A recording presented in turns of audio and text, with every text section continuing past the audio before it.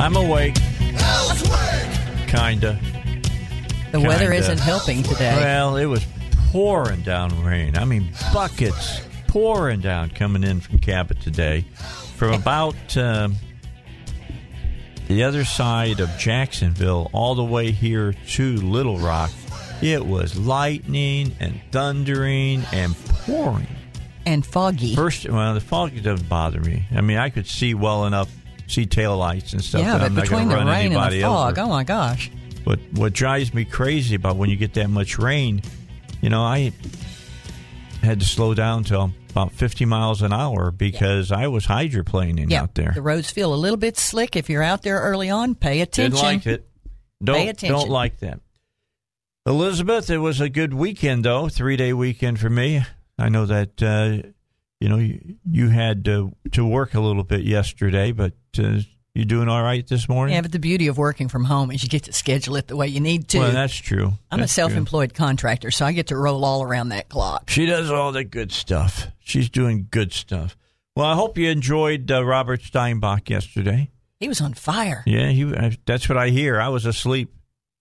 I'll be honest. I slept through the show.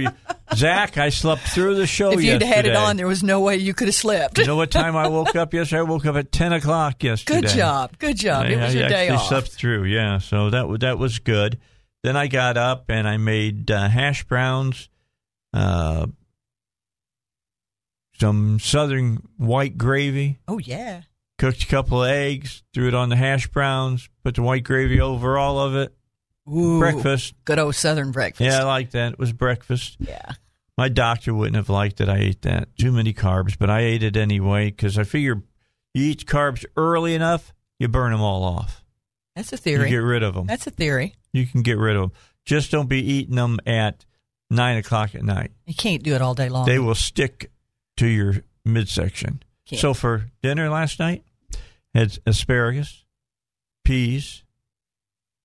I took potatoes, cut them up, and sprinkled, some ranch dressing stuff on it. Baked those, and Roast then them? a couple of these pieces of chicken that Tyson makes with teriyaki on them, and cooked those. And that's what we had for dinner. It was good. Sounds really it was good. Didn't eat any. Then I sat down and watched Washington. I've been watching the History Channel.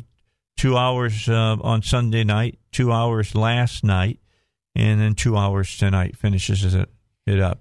So I know you don't really watch a ton of news at night or during the day, but I mean, do you find that your TV habits have changed a little now that everything on the media is so leftist? No, I watch a little bit of news now before I go to bed, just because I want to know kind of what's going on before I hit the rack. And then when I get up at 3, first thing I do is walk in and hit Fox just to see what the big stories are. I'm not interested in what they're saying about the big stories. I'm interested to know what the big stories are. Well, you got to do that. We found at our house that we're not watching near as much news and I don't go opinion home shows and turn and all on that stuff. 360, which is Fox. Yeah, and leave it there to watch. The evening lineup, and Tucker the whole Carlson, and then shows. watch Hannity, and then watch what's her name, Laura Ingraham. Yeah, Ingraham, the Ingraham angle. I don't watch 3 hours of that stuff. I talk about that stuff, and what I find is interesting is the things that I've said early. They're repeating what I'm saying. It's all that 24-hour news cycle. What I'm getting at, though, is there's so much propaganda on the news. I just have gotten where I don't even listen. The minute they start saying, well, we're going to have a panel, or so-and-so is going to come on and tell you what to think about what you just saw on the video that the individual said word for word, then I've decided I'm not really interested. Yeah, if you went to an event, and let's say Bloomberg was there, Let Bloomberg say what Bloomberg said. Watch the video. You don't have to tell me after they move away from it for the next 10 or 15 minutes what Bloomberg said. What he said, what it meant, what it could mean, what everybody else thought about it, and what they said on Twitter. Yeah. Now, who cares? I don't have all of the sound. That's one of the bad things about being on at this time in the morning is that the rest of Salem's not awake yet. And about 11 o'clock, there will be about 30 or 40 pieces of audio that drops. Well, that's great if you're an afternoon talk show host, not if you're doing a morning show. And I've been inundating them about every other day. Give me some audio in the morning. Yeah. How about some audio in the morning? I know somebody's got to get up to do it. Somebody's up. But come on, so give us some. Because I really would have liked to have this stuff that Bloomberg is saying. It is amazing what they're digging up on him now. Because somebody's after him. do you think that he'll go to the debate Friday night? You think he'll be on the stage? I think he'll go? Yeah, I do. You think? You sure? I don't sure? know. I don't know if he wants to be on the debate stage or not. There's another side of that argument. Yeah, it may fit better into his strategy not to be. His and strategy he can keep saying is he's the contrarian candidate. Just drop all these ads on television and tell you what he believes without answering to back it up, and then to explain why he didn't feel that way not more than about 4 years ago. If he doesn't show up to answer the questions, it won't be long before he will be forced to do so somehow. I mean, really. I hadn't thought about it like that, though. He doesn't have to answer. He's certainly inundating the airwaves. I was a little surprised to see, even before Mayor Scott in Little Rock announced his intentions, I was a little surprised to see all the stuff in Arkansas. I'd like to know how people in Little Rock feel about that, especially the black community, after they're hearing all of these things that Bloomberg has said about the black community. Well, and just about everybody else that's not a rich, wealthy, oligarch. So it's going to be interesting to see what happens. Liz Harrington will be with us coming up here in just about 20 minutes. We'll be talking to her. She's spokesman for the RNC. We're going to talk about the Nevada caucus. Saturday. Caucus. What is it? Is it a caucus or a caucus? I don't know. Coming up on Saturday. So Elizabeth and I will discuss that. And then at about 8:20 this morning, Dr. Ted Love will be with us, talking about sickle cell anemia. And at 7, of course, it's the Bible guys. Yes, so they'll be here. Full day. We got full stuff to talk about. Let's talk about Bloomberg first. Well, yeah, I mean, I said it a moment ago. Did you see Steve Bannon over the weekend? He No, actually called Bloomberg an oligarch. Oh, did he call him an oligarch? A couple of times in his interview. He was interviewed on Sunday at Maria Bartiromo. Yeah. And he did. He called Bloomberg an oligarch, which I think is a perfect word for it. Yeah, it really is. It's a really, really, really, really, really rich person who's trying to buy an election, basically. Well, and think about this. It wasn't that long ago we had that impeachment trial. We had a lot of talk about the oligarchs and the Russian oligarchs as being the power brokers that were maneuvering all these things. So to use that word when we again. need her. I mean, Sanders is calling Bloomberg out about this. They should. But not so much Nancy Pelosi. I'm sitting here grinning, but Dave, I got to tell you, I'm very offended with the idea that the left went after Trump because you're going to buy the presidency. Oh, yeah. Excuse me, what are you doing right now? Excuse me, and you're letting the guy because you are so bad on your own. You can't find a good candidate. What have I always told you about the Democrats? They project everything. Exactly. What they do or what they want to do, they project on you. And then they do it. And they absolutely refuse to look at themselves and realize it's their own fault. And they're going down this hole as hard as they can go. They know. Don't ever believe they don't know what hole they're going down. They know what rabbits they're chasing. Yeah, but why? I mean, you're making your whole party look like anyway, maybe. It's foolish. Except to the people on the red meat side for the Democrats. Yeah. They're excited that they're doing this. This is what they expected them to do. And they want to go out and just let somebody buy their presidency. Yep. All right. So let's talk a little bit about Bloomberg, okay? Was it last week that the story started coming out about what he had said about, stop and frisk and throwing young black men up against the wall and frisking them and all of that? And over the weekend when they started talking about the sexism and so forth, and he stopped it cold with the rumors that he's going to run with Hillary. Yeah, Change the news cycle right away. But it's not going to go away. The people that are after Bloomberg have started throwing their grenades about every day. Boom, here's a new video. Here's the one boom, here's a new statement. Today that I found very interesting because I can't remember the Colorado governor's name that believed this way back in the 90s. And I said, folks, understand. And look, we were already talking about government-controlled health care because Hillary was pushing it. Does everybody remember when Hillary Clinton was pushing single-payer when Bill Clinton was the president? When they first started chipping away. Yeah, and then she got blown up. So she couldn't, they couldn't do it. Who was it? The ads that they did that were so great of the man and the woman sitting around the table talking around them. And those were great ads, by the way. But Bloomberg, what was that governor's name? Roy Romer, who it was? Okay. Who made the statement that old people should be like leaves on a tree, and in the fall they should fall from the tree and, basically just die, okay? Because they were talking about the cost of government-run health care. So what's Bloomberg been saying? Well, in 2016, let's go back by and see what he said. If Democratic presidential candidate Mike Bloomberg was 95 years old and had prostate cancer, he'd be able to afford advanced and extreme medical care to improve and extend his life. But if a 95-year-old non-billionaire had prostate cancer that requires medical treatment using taxpayer dollars, Bloomberg said in 2011 that he should be denied treatment. Quote, if you show up with prostate cancer and you're 95, we should say, go and enjoy. Have a nice day. Live a long life. There's no cure and we can't do anything. If you're a young person, well, we should do something about that.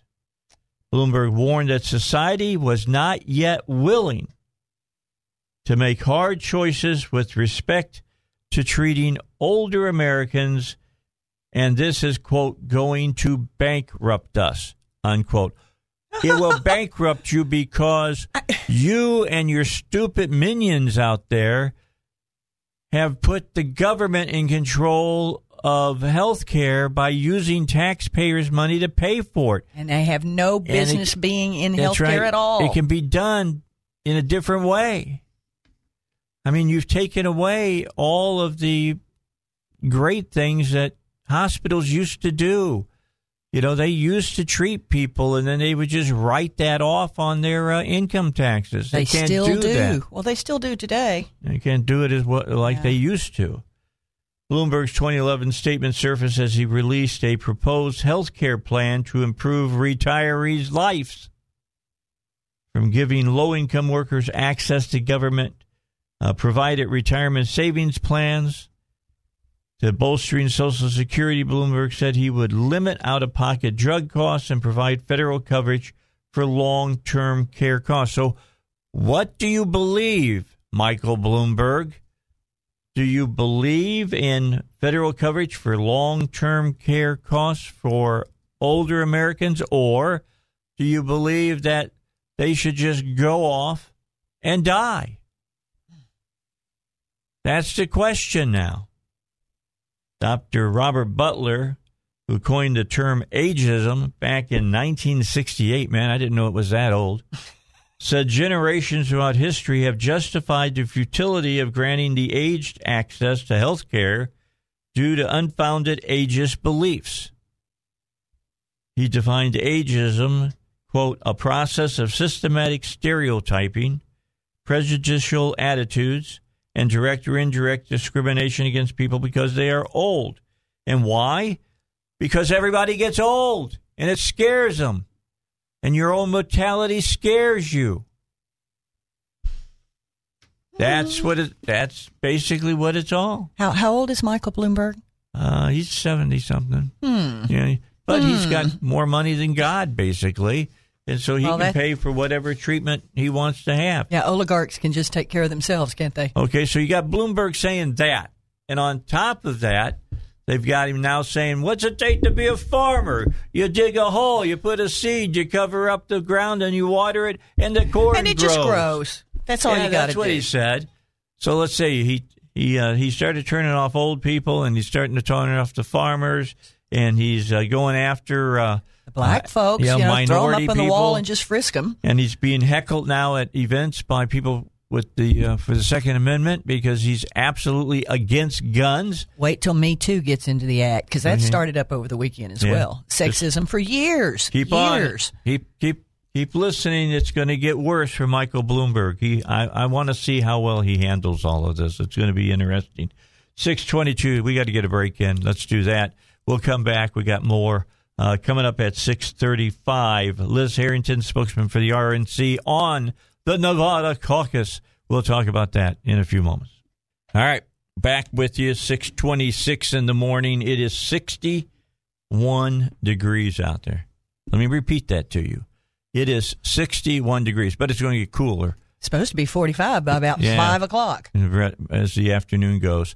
Did I see something like on Wednesday, maybe some snow flurries in the area? They say there's a possibility, but the ground surface is not going to be. It won't stick, right? It won't stick. We may not even see it fall. So I don't have my Claxton ready to go for milk sandwiches. I don't have that ready to play yet. This your grocery list now. Do the bread and the milk. Get ready. All right, 61. Now Bloomberg basically was talking about killing the old people. Farmers are stupid. And he was being heckled by folks about the Second Amendment. And he's just out there talking about, where is that story? Hold on, I got to find it. Bloomberg, who helped spearhead support for Virginia Democrats who promised to pass gun control legislation, and we'll get to that in a while, in the Commonwealth this year, boasted about helping the state legislature turn blue. I've been to Virginia more than anywhere else. I've been involved in Virginia politics since long before I became a presidential candidate. In 2013, I was a big supporter of Terry McAuliffe. I just threw up in my mouth a little bit. He also referenced the violent 2017 Charlottesville's protest, saying, of course, Virginia had to grapple with its past while Terry was in office. In 17, 18, 19, we were fighting against the hate displayed in Charlottesville, he said. Last year, in more than 25 years, all that work paid off, and Democrats took control of both chambers of the Virginia State House. Let's see how long they can keep it now that they're trying to get rid of all the guns in Virginia. We'll talk about that a little later on in the show, since they didn't pass it. They tried, but they have not gotten it done. So, we found out that the governor in Colorado was Governor Lamb. That was the governor who made this famous quote. Go ahead, Elizabeth. Elderly people who are terminally ill have a duty to die and get out of the way. Wait, remember, say that yet? Say that again, what he said? This is not directly the quote. The quote's coming, but elderly people who are terminally ill have a, quote, duty to die and get out of the way, unquote, instead of trying to prolong their lives by artificial means. People who die without having life artificially extended are similar, quote, to leaves falling off a tree and forming humus for the other plants to grow, the governor said to the Colorado Health Lawyers Association at St. Joseph's Hospital. You've got a duty to die and get out of the way. There you go. Let the other society, our kids, build their lives. You're how old? 20 what? 27. You have a duty to die. The government will figure out what is the right age for you to die. Get out of the way so someone else can build their life. Isn't that scary? That's crazy. That's scary. What was it they made so much fun about Palin about when she talked about death panels? Yeah. They've been talking about it for a long time on the left. Let me just tell you. Hold on to that because I need that. This governor, the last time he served was in 87. Yeah. And he is a Democrat. Yeah. So 87. How long have they been chipping away at this, folks? Just telling you. Wake up. All right. 6:30 in the morning, time for you to get some news. Let's do that. And then Liz Harrington. All right, so coming up on Saturday, oh, by the way, 61 degrees and 25 minutes to 7 here on the Dave Elswick Show. But coming up on Saturday is the Nevada caucus. Early voting, I think I saw, stopped today. They'd had about 26,000 people vote thus far. So that's not that really high, energetic level I think they were expecting as far as that. Liz Harrington, spokesperson for the RNC, is with us right now. Hi, Liz. How are you doing? Hey, Dave. I'm good. How are you? Well, I'm doing all right. Getting up early I'm getting used to it. I'm slowly but you're surely. on a different time now. Yeah, I am. I used to be doing afternoons. If this is my third week of getting up at 3 o'clock in the morning to be here and do this morning show. I got to ask you, I'm going to have Elizabeth read a quote to you, and this goes along with what we've been talking today about. Who said this? All right. Okay, people who die without having life artificially extended are similar to, quote, leaves falling off a tree and forming humus for the other plants to grow. You've got a duty to die and get out of the way. Let the other society, our kids, build a reasonable life. All right. So who said that? Who do you think? I'm not sure. That was Governor Lamb of Colorado back, are you ready for this? A Democrat. 1984. Yeah. 30. Definitely sounded like a Democrat. Yeah. 36 years ago. But guess who else sounds like him? Bloomberg. Right. Bloomberg. No, it's I mean, the way this guy talks about people, I love everyone acting as if, he's going to be a real problem for President Trump. It's like this guy, he's the guy that wanted to ban big gulps in New York City and 32 ban ounces. styrofoam, and I mean, the guy that's too afraid to actually go out there and campaign. I just saw that he qualified for the debate stage. Does he really want to debate? Because That's he's what not I gonna be said. good at that either. Will he come on stage and debate? I don't know if he will or not. I mean, he was better off just being on the airwaves and not getting the attention and just going up in the polls. He was better up if nobody paid him any attention. But now, as a debate, he's going to go down in flames, and it's going to be a disaster.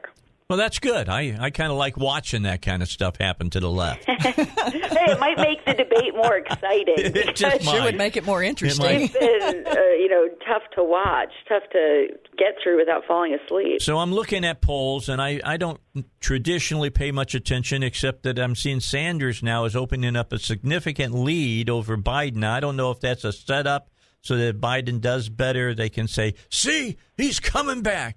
But I look at that and I go, this is a guy who really took some shots in the last couple of weeks by one of those unions out there in Nevada. And there's plenty of unions in Las Vegas. Let me just tell you, it's crazy when you get into the casinos. Do you know it cost me $500 to get a phone line put in when I went out there and did a show one time? It was the most ridiculous thing I've ever seen. It had to be done by the one union put 35 feet in, and then the last union that hooked me up had to put in 3 foot, and they charged me more than the people who put 35 feet in. It's incredible. But anyway, enough on that. What do you think? Does Sanders have a real shot out in Nevada? Yeah, it seems to be. It seems to be he's the front runner. He's getting the most grassroots support. I did hear you mention how some of the early voting going on. I think that's because they're also nervous about another debacle in Iowa because nobody's been trained how to count their votes and everything else. They can't use their app that was done by the shady, Hillary Clinton people. So everyone's actually just going out and voting, not because they're excited and energized to vote like we are for President Trump, but because they don't want to waste their time come Saturday and it'd be a complete disaster. So look, I think Bernie is in the lead, but it's because they have no one else. I mean, Bloomberg's not going to make it. Biden, it's just embarrassing at this point. I saw him on MSNBC yesterday, and he was talking about all the incoming he received and the news coverage. He said, well, that's what happens when you're number one. Mm-hmm. And, you have to scratch your head. Well, you were number 5 in New Hampshire. You were number 4 in Iowa. It's been 33 years, Joe, and you still haven't come in first place in a primary caucus. That's it. That is true. I mean, you're just stating the obvious. Of course, for a lot of people on the left, facts don't matter, feelings do. I've got a shirt that deals with that, and it says facts trump your feelings. But it just amazes me how people have, started off saying, he is going to be our nominee. And I was thinking, really? Right. Joe? No, I never bought into it. I've been saying that for months. This is a guy who's never, why would we be worried about Joe Biden? He's never made it out of Iowa before. And he really shouldn't have made it out of it this time. But since there was such a debacle with counting votes, and since nobody had any idea what the heck was going on there, they still don't really know. It kind of gave him a lifeline, but the idea that you wouldn't drop out after 5th place, and Elizabeth Warren as well, 4th place in a neighboring state, it's the everybody gets a trophy primary. And this is ridiculous. That's good. I like that. That's perfect for the left. Yeah. You get a participation and you know trophy. why you hand out trophies to everybody? Because you don't actually have a real winner. They don't have a real candidate. They don't have a real first place. They know none of these guys can go up against President Trump. All right. Make sure you use that participation trophy in every interview I've been you do using today. it. It's a good one. I thought so. Yeah. That is. That's really good. I like that. I'm going to do something on Facebook about that. I'm going to put little ribbons on them or something. Second place is the first place, third place is the first place, 4th and 5th, they're not dropping out. It's absolutely absurd. You've never seen a primary like this where everyone actually dropped out before the voting began, and now nobody will drop out. That's the truth. Elizabeth's got a question for you. I'm wondering, what do you think is going to happen with Mr. Sanders and all of his very, very passionate supporters? They're not going to be happy with just a participation trophy. Well, that's a very good point, and that's why I think they're just cooking up disaster for themselves. If it's not Sanders, after what happened last time, which it was chaos at the convention in 2016, it's going to be chaos. If Sanders has the most delegates but not a majority, and they somehow don't give it to him, it's going to be absolutely chaos. And that's the problem for the Democrats. They've brought in this radical wing into their party. It is now their solid, passionate base. That's right. The only people coming out and really passionate to vote.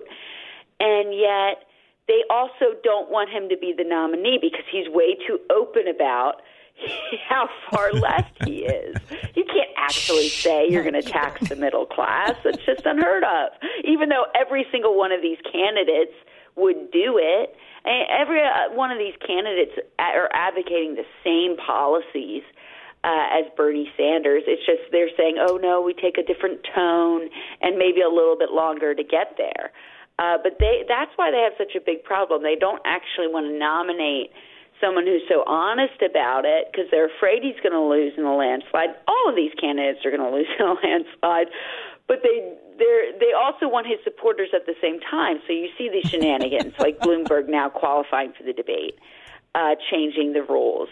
And so how do you unify behind this? It does not look like they're going to be unified anytime soon. All right, so the name that everybody was saying after New Hampshire, I haven't even heard mentioned in the last week, and that's Klobuchar.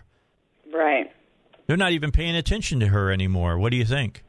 Well, it's because, you came in third place. Third place isn't first. Yeah. And she doesn't have the infrastructure in place. And also, take a look at her record. Take a look at her policies. Mm-hmm.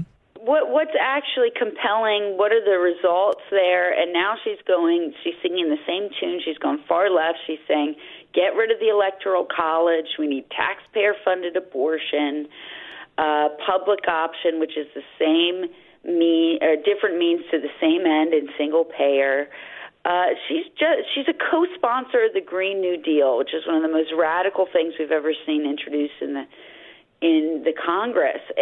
She's just as radical as the rest of them. What she's selling. And I just don't think she's very compelling. You know, it's a little late also to try to get your second wind, and then you have all of these different states to compete in. And that's Biden's problem, too. He's got no money to compete in any of these states, and nobody wants to back, you know, a loser who hasn't been winning. And Klobuchar hasn't been winning either. And I just don't think a lot of people see a pathway for her because which states is she going to carry? And the list ends up being very short. Yeah, very narrow. It does. By the way, you wrote an op-ed last week that was excellent. I had been talking about the exact same thing. It was funny when it came out. And then I just used your op-ed, and I gave you credit for it. But you said the same thing I was saying. There is no, you know, middle people in this Democratic primary group. They are all radical leftists. They really are, and we've never seen these ideas being pushed forward as if they're mainstream. They're not, and I got tired of hearing it on every cable news network, including Fox. Yep. This idea, because, you know, Sanders is the out-and-out, self-avowed socialist, everyone's trying to make it seem like everyone else is a so-called moderate. Well, they're not. This isn't the centrist lane. It's the far left lane. It's not even the left lane. I mean, these are radical ideas. Pete Buttigieg is talking about, you know, taxpayer-funded abortion as well, but justifying it until a baby takes her first breath. He wants to decriminalize meth and heroin, and the border. They all raise their hands to give taxpayer-funded health, quote-unquote, free health care to illegal aliens. These are radical ideas. I made the difference. You know, what's the real difference in policy? Buttigieg and Klobuchar, they won't take out the terrorists, which, you know, you used to have Obama, at least he was droning terrorists, right? Yeah. He was taking them out. Now they won't even say they'd take them out. And Bernie, he just goes a little bit further and he says, hey, let's let them vote from prison. Yes. What's the real difference here? They're all radical. They're the poll-tested version of socialism, trying to sell these radical ideas into a nicer-sounding package. Because Buttigieg says the same thing on issue after issue after issue. Bernie and I agree. Yes, he did. We just got to take a different, quote, tone, and we're not going to fall for that. Yeah. Semantics. You got to learn your semantics if you want to be a true leftist like Ayers was. I mean, it is a total semantics thing, but you listen to Buttigieg, what he's actually saying, it's the exact yes, same it is. thing. It definitely government is. control, top down. I'm going to tell you, no, your job Washington will decide what you do, and will transition you into a quote-unquote green job. It's absolutely authoritarian. Yeah. One more question, Elizabeth. I have a comment. It seems to me, and I wondered what your thought was, it seems to me that Bloomberg and Buttigieg are both extremely polished, and you know, they're putting on a performance, and they don't really have a lot of substance back behind it. Are they using the same consultants? You know, there's only a pool of so many of them. That's why you end up having the same people that failed on Hillary's campaign building the app for Iowa, that broke in Iowa. So I'm not sure about that, but it's always ends up being the swamp and the same type of people. And that's what's funny about Bloomberg. This idea, I mean, we've raised records, which is super important when you've built up infrastructure and you have now a ground-up operation where we have local volunteers. But that all comes up from the top, right? The energy is fueled by a president that's actually following through on his word and making changes and getting this booming economy and just doing an amazing job. Yes. So we can use those resources. However, you look at Bloomberg, Hillary had all the money in the world. She spent twice as much as we did in 2016. It didn't make her a good candidate. I like that point. And now Bloomberg has literally all the money in the world. He's going to spend all of it. He's going to waste all of it because he's already floating ideas about Hillary being his running mate. Oh, my God. And what's he talking? He's talking about farmers need more gray matter. I think they need more gray matter on his campaign. I love it. If he spends all his money in the campaign, he won't be able to buy his wonderful health care, and his leaf will fall off the tree. That's right. Liz, we'll let you go. We know that you've got other interviews coming up. I won't hold you. Thanks so much for the time today. Thank you. Very good to be with you. All right. Bye-bye now. Liz Harrington, spokesperson for the Sounds RNC. like she's been awake for hours. Yes, she has been. 61 degrees and about 10 minutes till 7 here at 101.1 FM, The Answer. All right, we got 7 minutes before 7 o'clock. It's 61 degrees. Chance of showers before noon, then a chance of rain afternoon. So why didn't they just say rain today? Chilly today. See, temperatures are going to drop all day. I don't understand it. Why would you tell me a chance of showers before noon, then a chance of rain afternoon? Because there's a difference in showers and rain. To a weatherman, I guess. I don't get it. Anyway, it's written that way. Hey, I'm just reading it, all right? I didn't write it. Falling around 48 degrees is what they're saying on the temperatures. Right now it's 61. Tonight, 20% chance of some rain before midnight, then mostly cloudy, a low around 39. Wednesday, mostly sunny with a high near 51. Hey, that's not sunshine bad. Tomorrow maybe. Yeah, that would be good. Wow. I need sunshine. I'm a sunshine kind of guy. Rain, a chance of rain on Thursday. On Friday, sunny, high near 49. And then Friday night, mostly clear with a low around 30. I don't know about you, but spring's coming and I can't wait. Yeah, it's not that far away. It really isn't. Need it. Pretty soon the lines at Home Depot and Lowe's will be out to the road. All right. All the farmers markets. Yeah. And, yeah. Hey, and Bloomberg says to you, what's the big deal? All you got to do is dig a hole in the ground and put a seed or a plant, cover it up, and let it grow. And it grows. That's all you got to do. He's not met me. I got 2 black thumbs. I planted like $180 worth of azaleas one time. Killed every one of them. No way. Killed every one of them. They all died. And I dug the holes deep enough. I put all the stuff. I put good potting soil and good some extra stuff, bone meal and all stuff like that in there. Supposed to do. And there's a lot of clay where I live. Yeah, bad location. I built a huge hole for them, so they should have been fine. Maybe. Not so much. The clay is nasty. It kills lots of stuff. Well, it killed my azaleas, I'll tell you. And I love azaleas. It smothers the roots, you know. That's why I love to watch, the open and stuff when they go out and play out there. And they got all the azaleas in bloom in Georgia. It's gorgeous. It's just with all this rain, maybe we're going to have a really pretty spring. Do you think? Maybe. I don't know. Maybe it's worthwhile. We'll this darkness.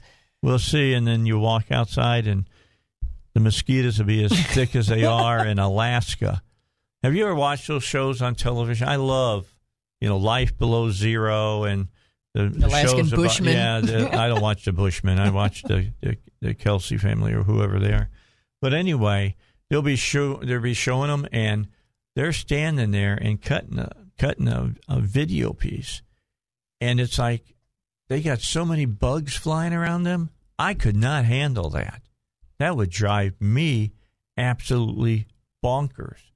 So I'm wondering, they like coat themselves up with pig grease or something to keep these mosquitoes from biting them and stuff? Deep, I guess. Yeah, I don't know. I have no idea. All I'm going to tell you, just kind of look at the long shots and stuff when they're kind of out of focus, and you can it's like a gazillion mosquitoes. I mean, I would think you could be like drained.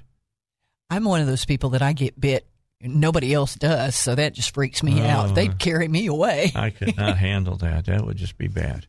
All right, so when we come back, let's tell you about Virginia and what happened to them. But first, we'll get to the Bible guys, because they're up next hour. Yeah. We got a lot of questions for them as well. They're here. They went back to the break room, having some coffee and talking about I give them the questions so they can start kind of formulating their answers. They got some good ones today, so we'll get to that here in just a moment. Elizabeth is with me. She'll be back at 8 o'clock, so don't go anywhere. She'll be back with us, and she's the one who dug up that piece that we were referring to by Governor Lamb from, what was it, 36 years ago? 36 years ago, and he 1984. Said, what was he said? Death panels, right? What was he said? Well, leaves falling from the trees. Yeah, but and when he you're said old, you should just get out of the way. Yeah, what did he say at the end of that, though? He said it's up to you to die, basically. Yeah, you got to die. It's your responsibility to die. Well, everybody's going to die. The thing I've got is, when is the government going to sort of say, you get to live until this age and then you must die? Oh, it's coming. You must die, because we only have so many resources to take care of people's health. So we got to spend it on the younger people and not on those old codgers. No. Here it is. Give them the very end of it. 1 second. Got to get it going here. Here it is. You've got a duty to die you and get out of the way. You have a duty to die and get out of the way. And Bloomberg basically said the exact same thing not more than 4 years ago. All right, let's take a break. We'll come back. We got more. Bible Guys are next on the Dave Elswick Show.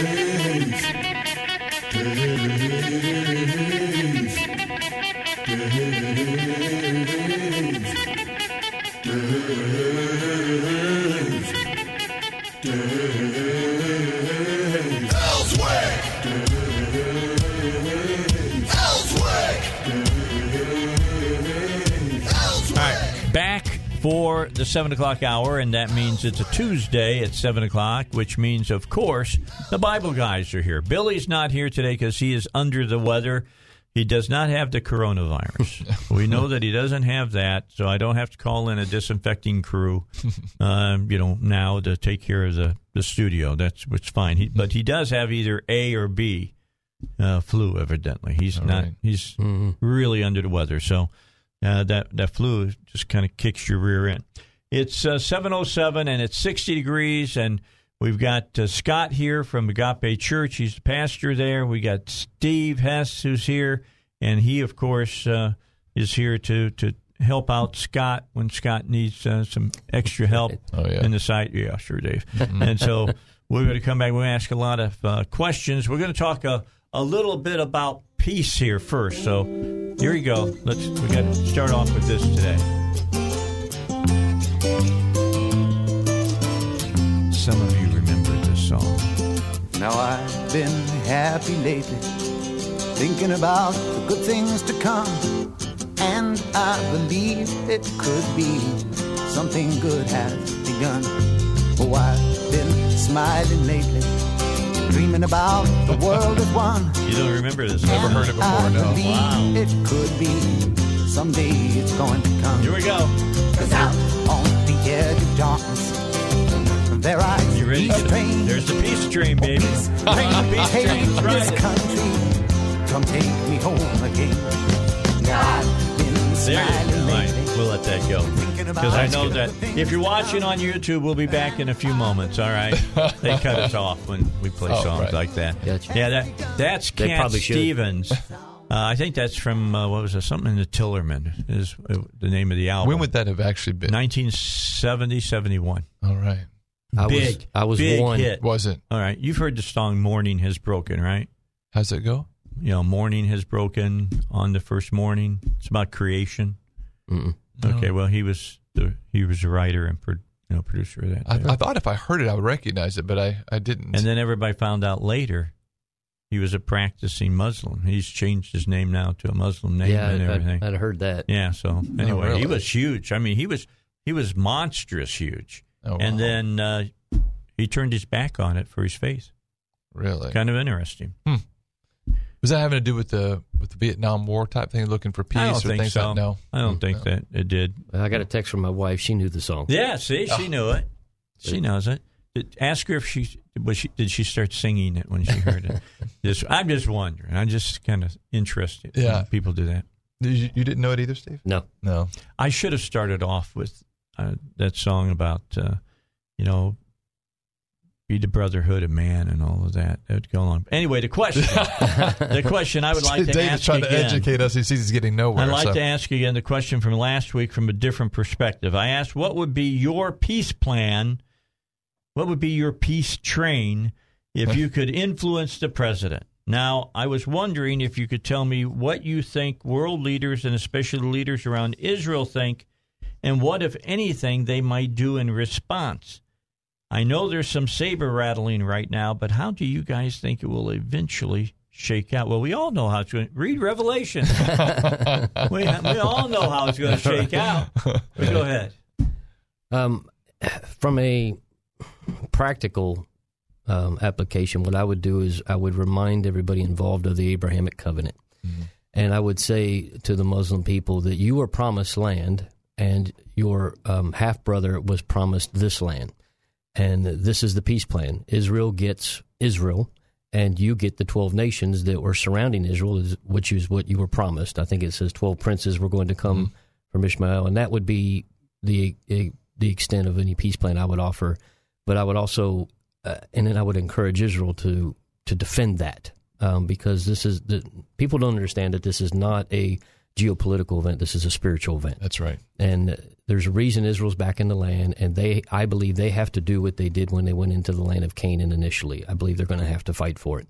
And I believe that they just need to, that's what I would offer the president and say, this is the covenant right here. This is the covenant. The descendants of Ishmael get this piece of land, and Israel gets this piece of land, and destroy. If you don't like it, then we'll kick you out. You'll lose. See ya. Yeah.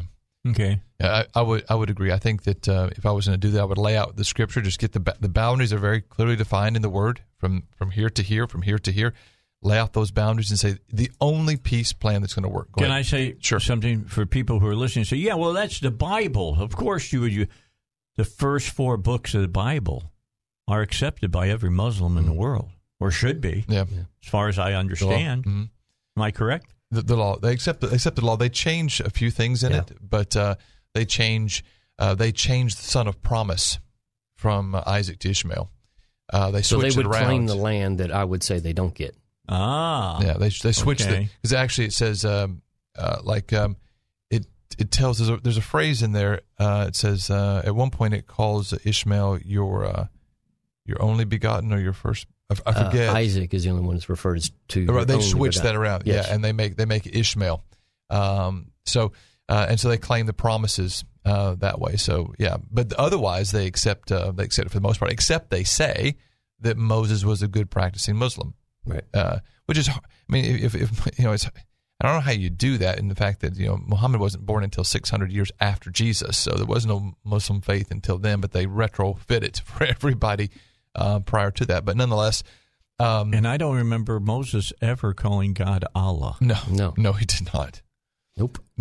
And so I would do the same thing. I would take. I mean, for me, this, I don't think this peace plan carries water. I think that it's wrong. Anything that deals with the 2-state solution, we already have the 2-state solution.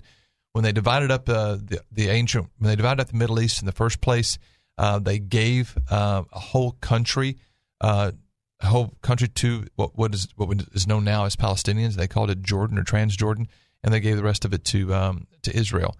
And so that was the end of it. So there is no such thing as a great Palestinian nation in that sense. So the only peace plan that's going to work is God's peace plan, and God's peace plan is His Word, and His Word defines boundaries. His Word defines borders, and the only way we're going to get peace is by allowing God's Word to be true and let everybody else be a liar. And if you're just And we'll be waiting a long time for that. But if you're a Christian out there and you have a tendency of not knowing how you're going to fall on this, let me just say this to you: that when God gave the covenant to Abraham, God gave Abraham the covenant and said, "This is the sign or the seal of the covenant," and it was the circumcision.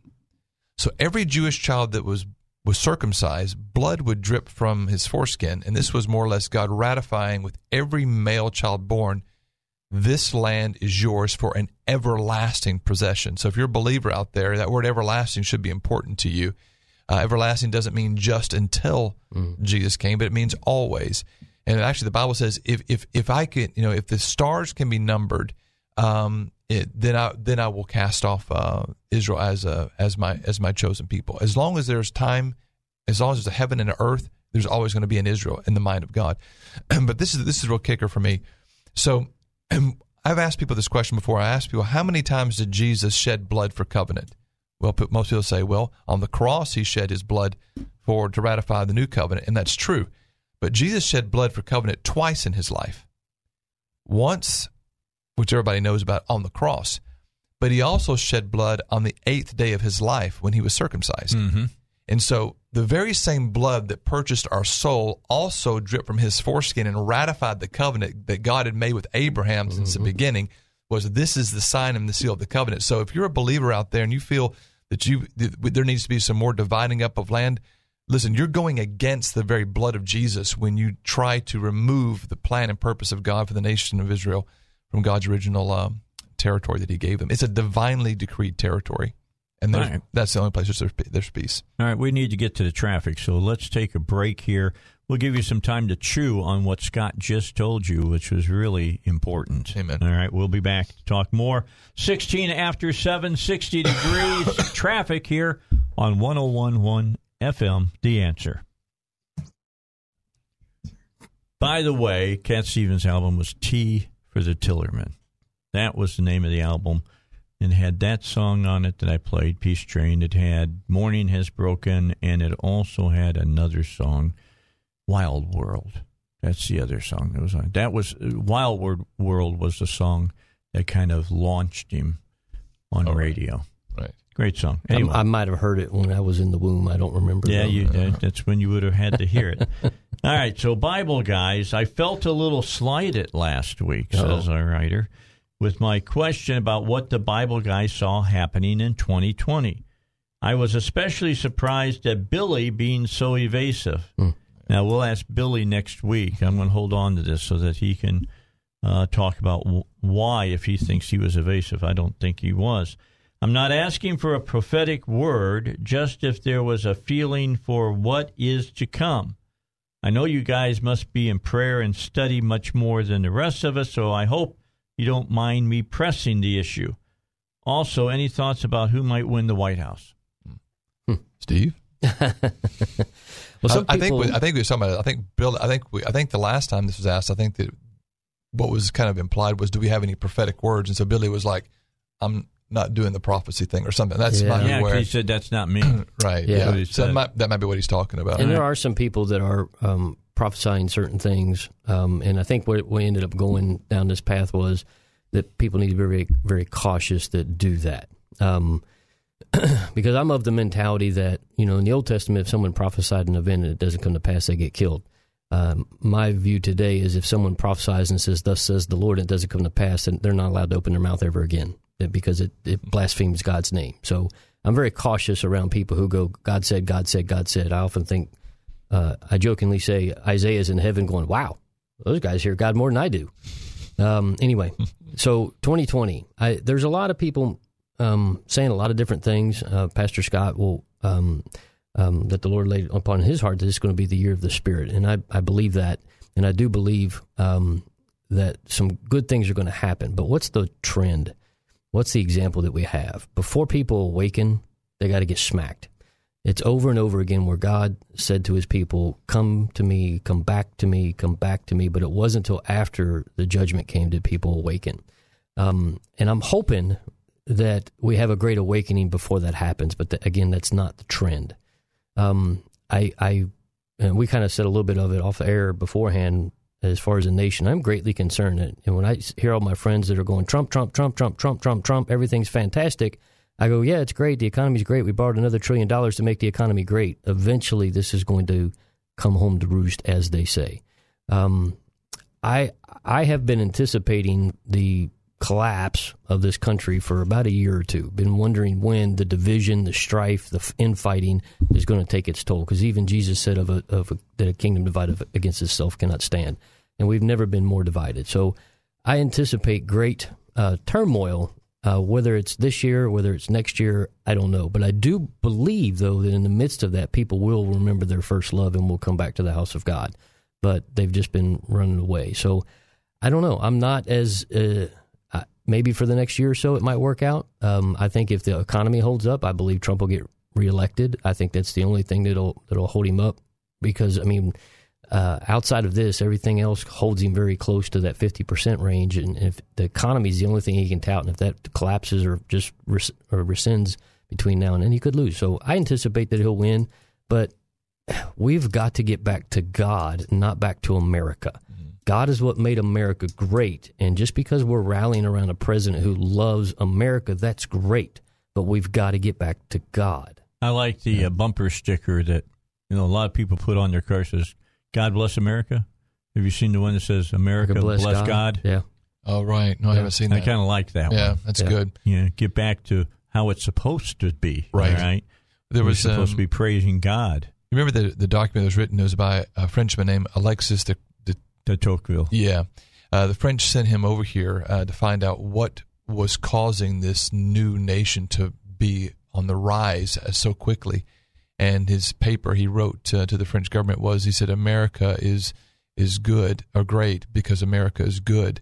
And America is good because America has the voice of God in it, or something like that. He talked about how there's churches on every corner. The ministers the pulpits fume with the fire of God. He says, this is why America is good, and therefore God is blessing America to make it great. I would agree with Pastor Steve. It's all about God. It's not about America. But as far as what I said about the year of the Spirit, I really felt that was for our local church. I wasn't, trying to lead the nation and this is what's going on, but I knew for our local body, this is what the Lord was saying to us. Now, I have heard subsequently that other people have been saying the same thing, which, that's great. And I know the Spirit of God will be speaking to a lot of different people, and it's probably happening around the world. I do believe when seasons come, the season hits everywhere all at the same time, or hits everywhere. Fall will come in New England faster than it comes in Texas, but eventually it arrives. So I think that there's a swings and moves of the Spirit. But if we're not a people led by the Spirit, then we don't know what to say. Yeah. And so we've got to come back to our first love. When we get our first love, then we can go on to our second and our third love. And quite honestly, for all of us, your first love should be God. Your second love should be your family. Your third love should be your church family. Your fourth love should be maybe your what God has called you to do. And then way down the line is America. But if America takes too dominant of a place in your thought life, your prayer life, your meditation, then you might have an idol there. You might want to check that at the door. Yeah, that's a good point. Mm-hmm. That's a good point. Anything can be an idol. Anything can be. That's right. Yeah. Making America great can be an idol. I think a shaking's coming. How that plays out, I don't know. Well, I mean, if you look at what's happening now, I mean, and I'm not very politically engaged at the moment, but if you look at, what we have happening, as far as the selection of possible future leaders, and you look at what's on offer right now, it should make you tremble in your boots. I mean, you said you're watching this series Washington right now. Yeah, great series. I mean, what do you think Washington's position would be if there were people like this rising up to try to take leadership? I mean, the society would have rejected them, and they would not. That's the key. Yeah. The society would totally reject a lot of the things, abortion, right? The way it's being handled. Didn't Reagan write that? The immigration, all of that kind of stuff. Yeah, they totally reject that. I mean, I have people who ask me at times, what was my father like? And I tell them he's a conservative. And he said, what would he think about now? And I said, he'd be taking out his M1 and cleaning it again. That's right.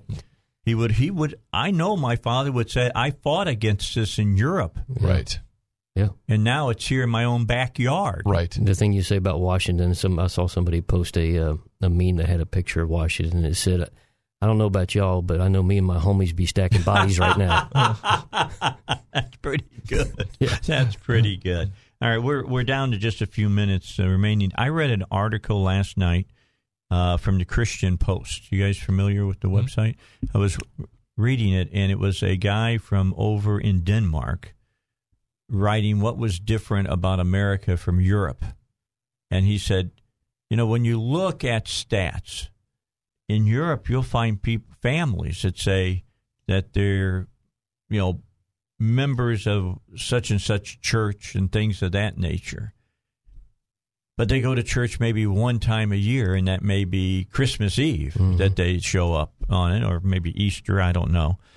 He said the thing that he sees that's so much different about America from other countries is that the gospel is still preached in America freely, and people take it for granted. Yes, they do. Yeah. That was one thing, because I lived in Europe for most of my life, and that was one thing that was always a challenge, because you would talk to people about being Christian, and from their standpoint, they're all Christians. Yes. They're born into it. So it's not even a matter of a faith thing. It's just a tradition thing. And so you have to first convince people you're not a Christian, then show them how to become one, and then convince them they need to take that step. I mean, it's a very different way. Three-step It process. really is.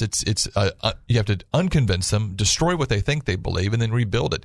And unfortunately, this whole baptizing infant things, because a lot of them will baptize infants as a matter of tradition, and for them, that's it. I'm done. I'm good. I've already been baptized as an infant. Then you have to convince them, well, no, that didn't mean anything. So you have to just deconstruct what they believe, convince them they're not a Christian, then tell them how their baptism was not authentic and how that wasn't right, and then you have to rebuild their belief set from there. It's a little bit longer process than most. It's not the Roman road, huh?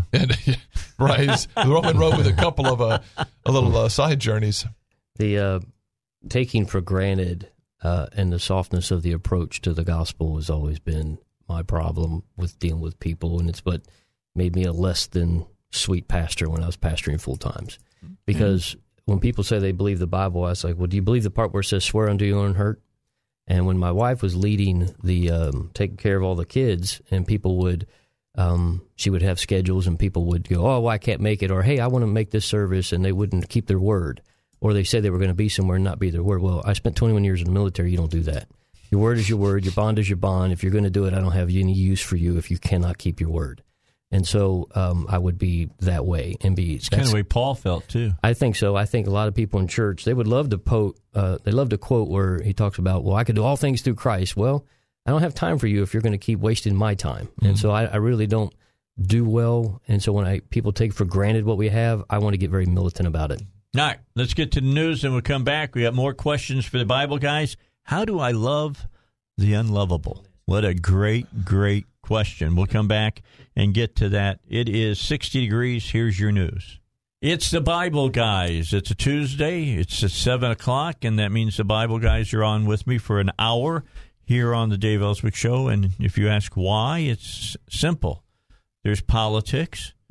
There's health-related news. There's all kinds of news. But there is also the spiritual side of man, and it needs to be dealt with. Absolutely. And so we deal with that here on the Dave Elswick Show as well. 25 till 8, 60 degrees, looking for a high of 60 right now. And then it's going to start getting cooler as the day goes on. Look for a low this afternoon around 43 degrees. So it's going to get chilly out there. I thought this was probably the best question of the day. How do I love the unlovable?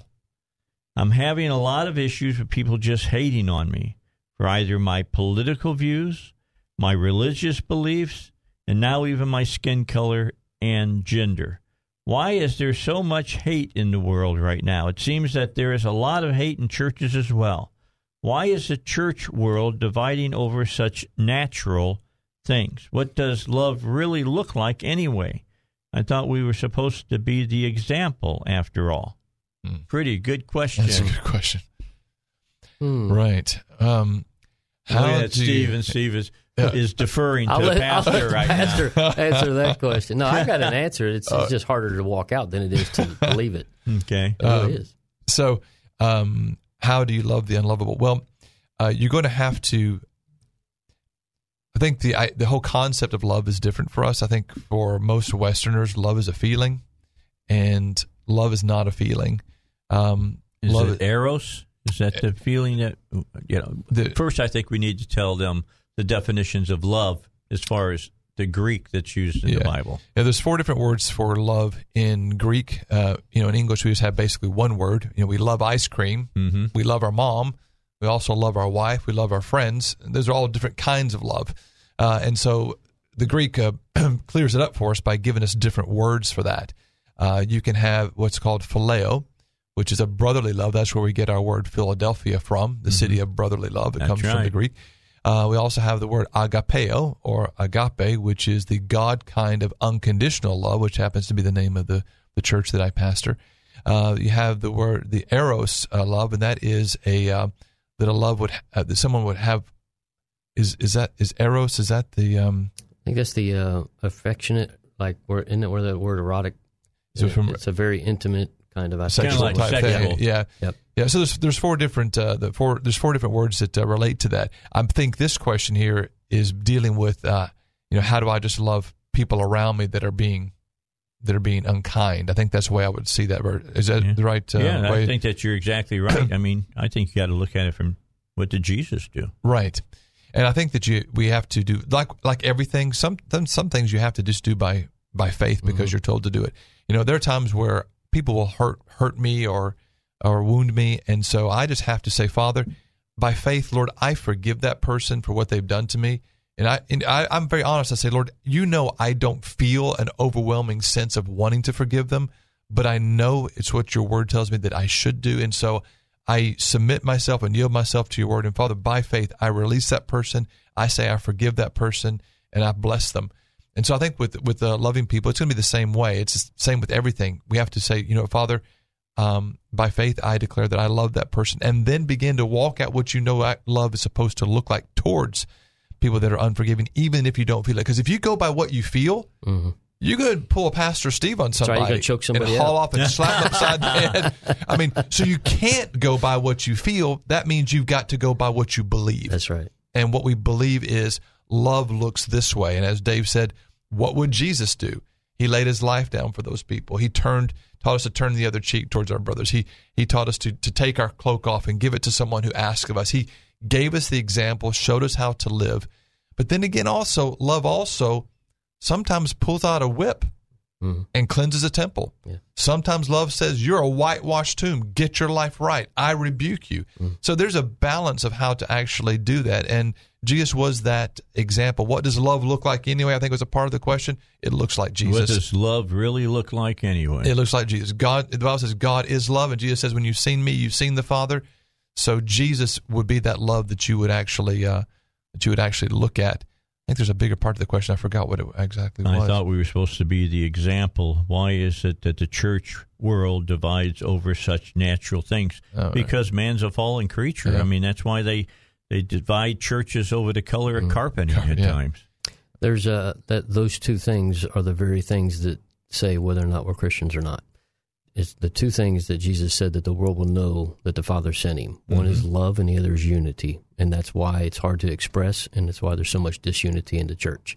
That is a very difficult thing to do and to manifest. But I got shown how to look at people by reading the story of the commandments being broken by Moses.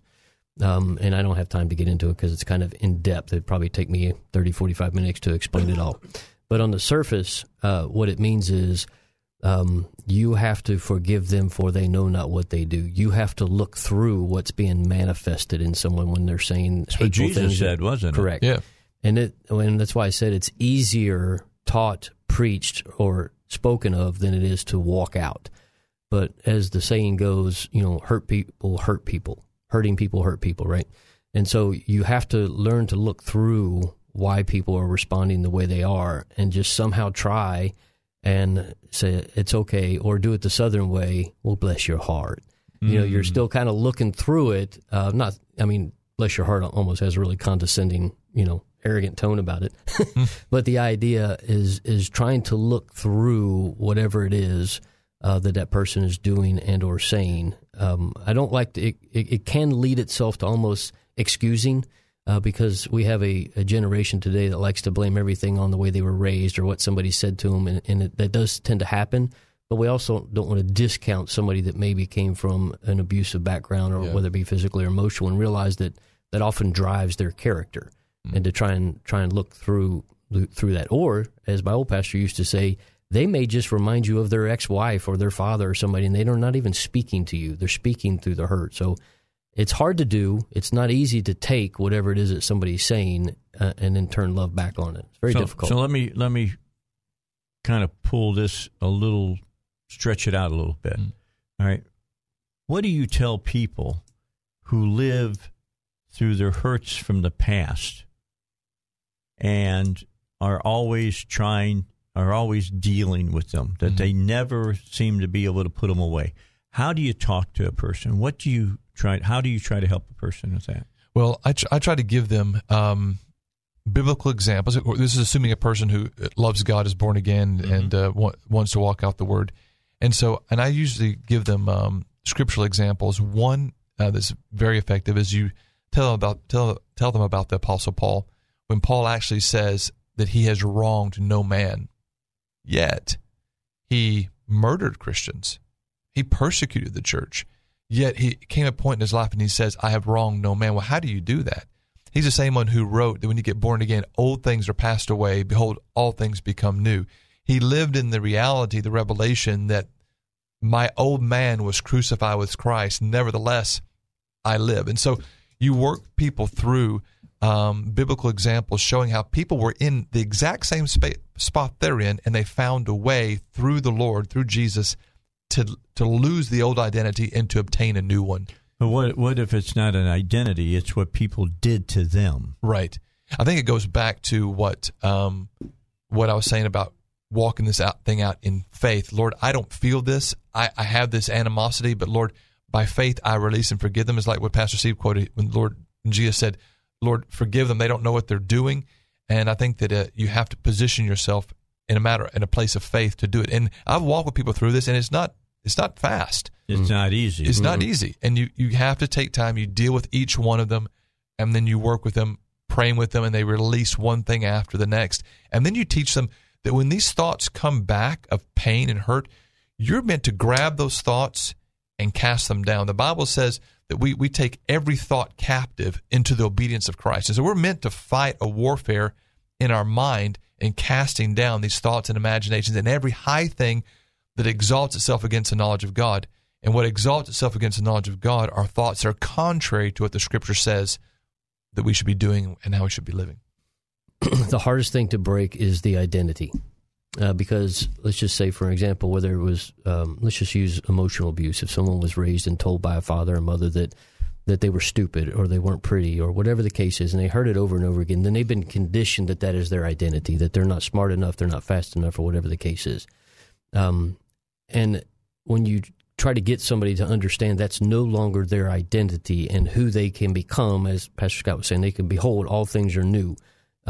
You have been made a new creation, right? You can be made new. You can be healed. You can be delivered. However, what's difficult is to get Egypt out of people, and they will continue to look back.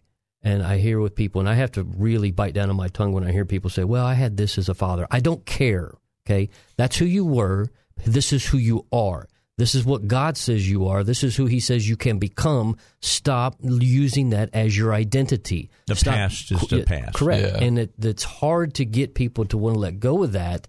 And oftentimes they don't, because it draws sympathy. It draws attention to them, and they don't want to let it go. They want to keep looking at Egypt. And that is the thing that is very difficult on a personal level for me to deal with people who you can see and go, look, dude, you can have it, you can obtain it, you can get it, you can go after it, but you've got to let go of that.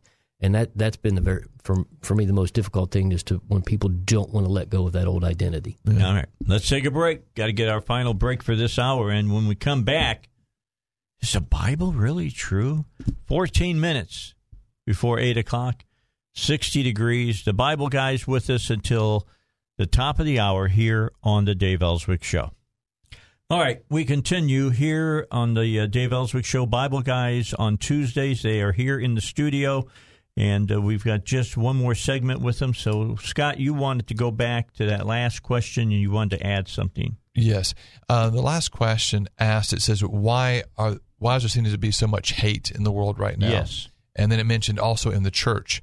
And something that just kind of popped into my head, Jesus is speaking, and Pastor Steve might know where this is at, but he says, he's talking about things at the end of time, and he said, because lawlessness will abound, the love of many will grow cold. Mm-hmm. And I think that because the law of God has been systematically rejected, especially in our church world, because we say, well, the law has nothing to do with us.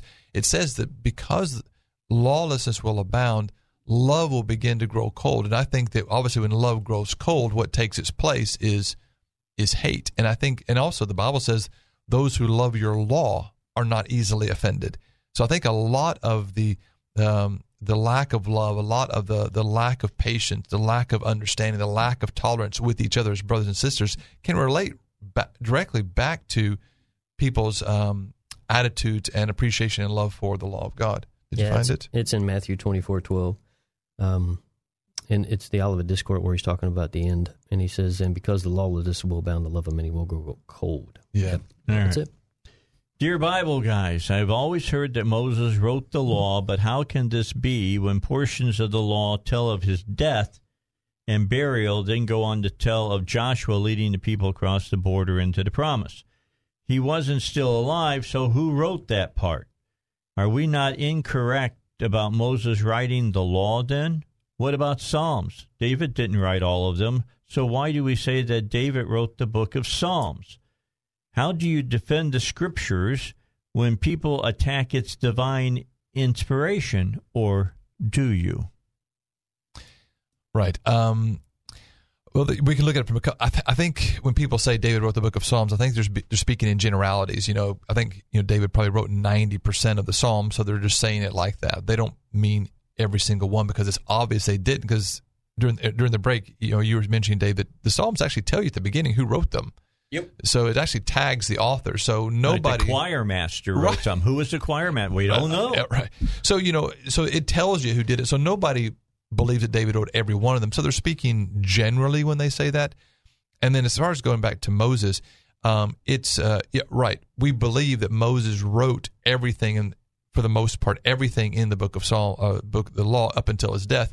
Now it's said, I think the rabbis even say this, that Joshua wrote the last part of it. So after Moses died, Joshua picked up the mantle, and Joshua wrote about how Moses died and what God did with Moses' body and all that, and up to the promised land. Because what's the next book right after the last book of the law? It's the book of Joshua. So Joshua's continuing to write. So I think that's actually the rabbinic view, and I think that's the one I would take. Yeah, and you can't. And also, and we can take a little bit further. What about Genesis?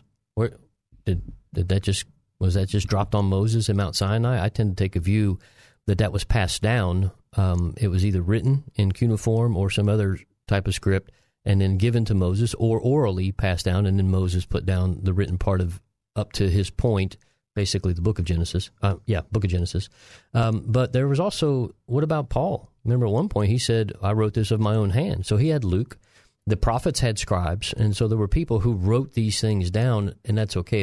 The transcription, if that's the right word, transmission, if you will, was given to Moses, and there could have been, and he wrote down the majority of it, but I'm okay with some of the scribes taking care of the rest of it because of the history. Some guys will say it was all given to him at Mount Sinai. We know that's not true, because there were other places where he said, hey, let me go seek the Lord on this, and the Lord gave him an answer about something, and then they wrote it as they were going along. So I don't get caught up too much into that aspect of things, because I'm okay with the fact that, well, when Moses died, this was written down, or the fathers prior to Moses gave us Genesis, or Joshua and then his scribe, or Jeremiah and his scribe, or Paul and Luke, so on and so forth. Yeah, I mean, when Paul was in prison, Luke used to come and visit him and write down what Paul told him. Mm-hmm. Right. Yeah. And that's that. So Luke, basically, he's the one who writes the book of Luke, but he's also the one who writes the book of Acts. Yeah. And so you see, then there's whenever Barnabas and Paul separate, that's why you see Paul's ministry becoming dominant, because Luke went with him. It wasn't that Barnabas wasn't still out doing stuff and ministering, and obviously he was helping make John Mark into the man of God he would be, who would eventually write the book of Mark. So Barnabas was out doing stuff as well. But, Luke is not omnipresent. He's in one spot at one time doing one thing. And this is actually an important point to make, and I'll use the Gospels to do this. So they'll tell you that Mark was the foundational for Matthew and Luke, and then John wrote his own without that. So those first three are called the synoptic. Mm-hmm. And word synoptic means similar. They're similar. And that's why they tell a lot of the same stories, but they may be slightly different. And that's okay, because people think they have this idea that they just sat down and all of a sudden the Word of God was just planted into their mind. Like they were sitting down and a beam of light Correct. came down That's and how they're people, writing. But and then it goes off and it. they go, oh, done for today. Correct. That's how people believe that the Scriptures, when it wasn't. So how this took place is that, hey, Mark wrote down what he saw and what he remembered from the story of the gospel. Then Matthew took and wrote down what he remembered, and it was from a different perspective. Luke did the same thing more systematically. That's why it's longer. And then John did the same thing. They're all telling the same story, but they might be slightly different because it's from a different perspective. Doesn't mean it wasn't inspired. And some people will use that to go, oh, see, the Bible's different. There's errors. No, they're telling the same story, but from different angles. Yeah, you get a group of people. Let me take 4 people and take them to a Trump rally and then walk away from the rally and say, well, what did you get from that? Right. They might have completely, or what did you hear? You might get completely different stories. But the basic story is the same. Yeah, or exactly if you have people standing on 4 different street corners and there's an accident, and you go to these eyewitnesses, what did you see? Well, one saw it from the position of the north, somebody saw it from the south, someone saw it from the east. So they're all seeing the same thing. They're writing it from different perspectives. One saw it coming from behind, one saw it coming straight on, one saw it coming from the side. So, yeah, somebody might have seen somebody on that side of the street, but those over there were seeing somebody on this side of the street. So they're writing about 2 different groups of people seeing the same thing. So, there is no difficulty with that whatsoever. No, I don't have any problem with that. I know the Scriptures are inspired. And it says here about this inspiration. The Scripture does tell us in the book of 2 Timothy, it says, for we know that all Scripture was given by inspiration of God. So even if they may have used each other's text, there still was the inspiration of the Holy Spirit to write this, and God chose the men to do it, and He allowed them to live that experience and to write what they were seeing. So, but as far as proving it, is that part of the question? How do you defend the Scripture when people attack its divine inspiration, or do you? Well, of course you have to deal with it. Yeah, and a lot just of times, like we've done today, right? And a lot of times you can cite the historical accuracy of it. You can cite prophetic accuracy of it. There's a lot of things that you can do. And I like to just turn around and just ask them the question. Suppose they're holding a history book. How do you know what's in the history book is right? Have you ever questioned what's in the history book? Yeah. And most of the answer is no. They just take it for granted. Why do you take it for granted? You have faith that that history book in your hand, American history, is actually correct. You've not ever tested it, but you only want to test one book. They won't question Plato or Philo or anything else like that, but they'll question Socrates. Right. Yeah, they won't do that. But you must not get caught up in the scribal differences or different angles as we're talking about. The whole story has never been disproven. There are no historical inaccuracies. There are only some historical accounts that haven't been confirmed. So forever, people would say the Bible wasn't true because they had no evidence of Pontius Pilate being the prefect at that time. Now they do. Now they do. Yeah. So they got his ring now. Correct. Yeah. So that's the kind of stuff that the whole story has never been disproven, and it's not historically inaccurate. But you will find some different nuances that don't seem to line up, and that's okay. All right. Guys, we're out of time. Always to learn fast. Some of this stuff. We got 20 seconds. Tell them where to go. Go to the AmericanInstitute.org. You can become a student and take all of these courses, and if you're not looking for a degree, you can audit them and just get the information. There you got it. And you'll be the #1 top dog at the water cooler. I'm just telling you. Scott, thanks for coming in. Thanks, Steve, sir. same to you. Thanks. We'll see you guys next Tuesday here on the Dave Elswick Show.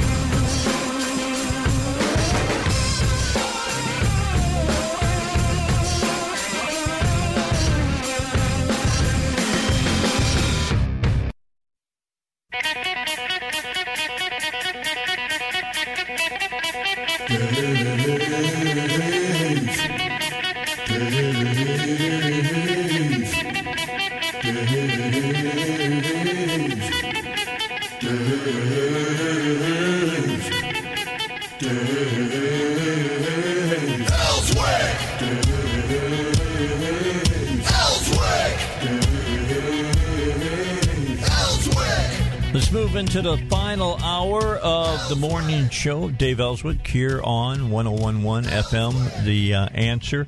It's 59 degrees, and that temperature has dropped a couple of degrees since I came on, and will continue to fall throughout the day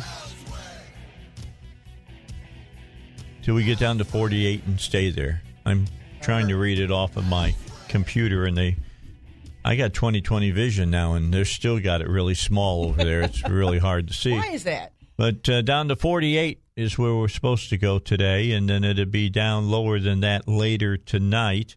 And rain should let up towards this evening to about 30%. Means we'll still get some moisture, but it'll be moving out of the area. Tomorrow they're saying mostly sunny, a high near 51, northeasterly wind. Ooh, it's not going to feel like 51. It's going to be at 10 to 15 miles per hour.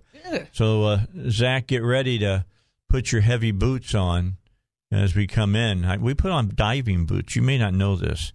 You know, when you got the big bell on your head and they put you for really deep sea diving and they pump the atmosphere into the suit and stuff, they gave us those boots because we're like at the highest point in Little Rock. And when you have a 15-mile-an-hour wind here, it's like a hurricane force. So to be able to keep from blowing away, we wear these boots. Now, in Oklahoma, they just grow bigger feet. and that way they don't blow over, all right? But here, you know, we wear diving boots. It's important. You got to have it. Yeah. The wind really does blow up here like crazy. Zach's all going, the time. I can't believe he makes that stuff off top of his head. I just did that. It is never not windy up here. It isn't. Ever. It's higher here than it is on what used to be that big building downtown. That used to be a yogurt company's building. It used to be the TCBY building, they called it. Who knows what it's called today? It was that for the first 2 years I was here, and then they changed it. Yep. So anyway, we're higher than that because we're up on the pinnacle. We're here. Taller than downtown Little Rock. That's so right. There you go. That's what it says. That's what they tell me. That's right. All right. Big story in the Sunday paper.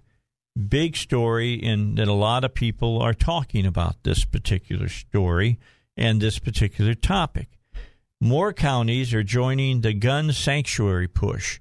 Now, I think they got the idea from Virginia, where in Virginia they knew that their state government, since it went solid blue, was going to attack their gun rights, and they didn't succeed yesterday. Yesterday, they had some Democrats that decided to go against this cause. From the AP, Virginia Governor Ralph Northam's push to ban the sale of assault weapons has failed after members of his own party balked at the proposal. And he goes on and says senators voted to shelve the bill for the year and asked the State Crime Commission to study the issue, an outcome that drew cheers from a committee room packed with gun advocates. 4 moderate Democrats joined Republicans in Monday's committee vote, rejecting legislation that would have prohibited the sale of certain semi-automatic firearms, including the popular AR-15 style rifles, and banned the possession of magazines that hold more than 12 rounds. So that's been tabled right now. All right, so it's there for further study. Typically that means it's dead, but because it's a Second Amendment thing, I don't think that we can assume that it won't get brought back up. So just know next year it'll be brought back up. You can guarantee that it'll be brought back up. Northam's still there. So they're getting these sanctuary counties going in Virginia. From last time I heard, it was like 71 counties out of the 94 or something like that in Virginia were now sanctuary counties. But the question, and Bill Bowden wrote this story from the Arkansas Democrat-Gazette, a gun sanctuary movement has been slowly moving across Arkansas, stirring the debate about whether it has any teeth. Here's what the argument is about.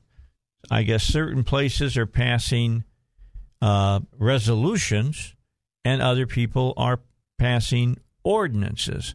Now, it would seem to me an ordinance is like a law that if you pass an ordinance, then it has some teeth to it. If it's just a resolution, that's just saying this is the way we believe. It does not necessarily mean that you could go to court with it. I think a resolution is kind of like this: how we feel, and feelings and facts are two different sets of things. I mean, I argued this point months ago when the House, and I'm going to give them credit that they passed a resolution. However, it does nothing. A resolution that says that Arkansas is an open carry state does nothing if you stand in front of a judge. And you might as well stand on the street corner and say, I believe in open carry. It doesn't carry any weight in law at all. All you can say is that, hey, look at all these people who voted for this resolution in the state house. And, a judge will look at you and say, but it didn't sit in front of the Senate, and they didn't make it a law, and it didn't get signed by the governor. So, big deal.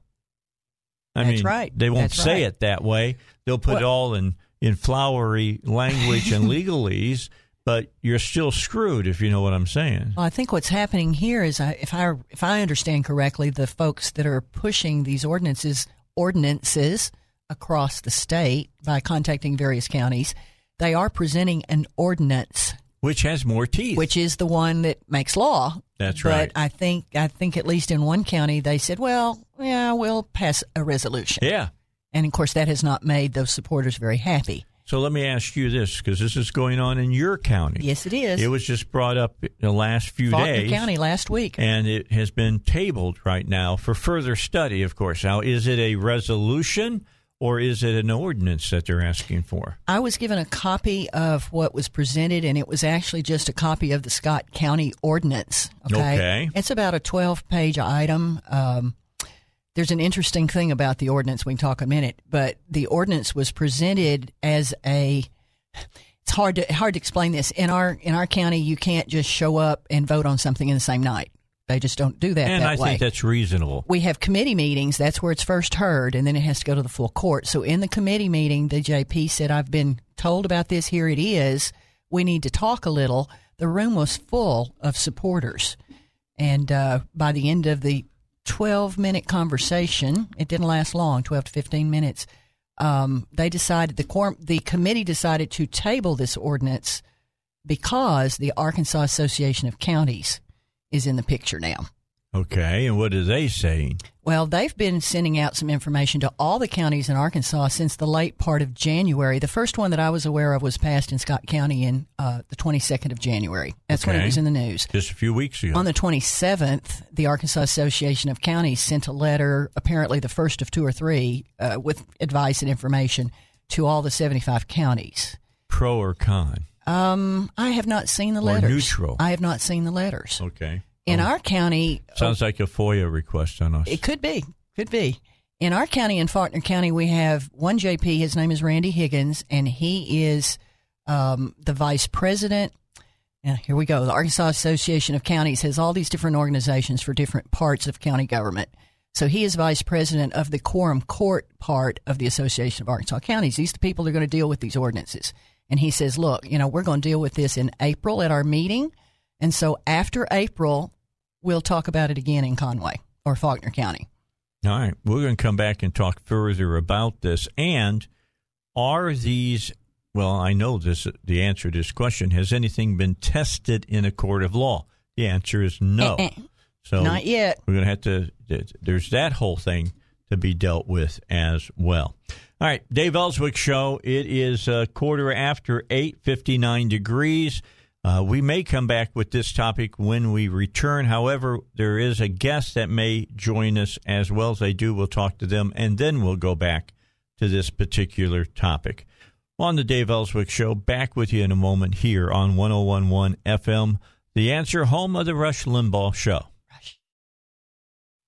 Let's continue the Dave Elswick Show. Dr. Ted Love wants to talk to us today about sickle cell anemia. He's an African-American doctor, and as you know, sickle cell anemia has a huge impact on the African-American population of the United States. And how are you today, Doc? I'm very good, Dave. Thanks for having us on. Sure, no problem. tell us about this. I know that a lot of black physicians have been very instrumental in coming up with treatment plans for sickle cell anemia. How far have we come over the last, say, 40 years? Well, sickle cell disease is a disease that we have really understood in the United States for over 100 years.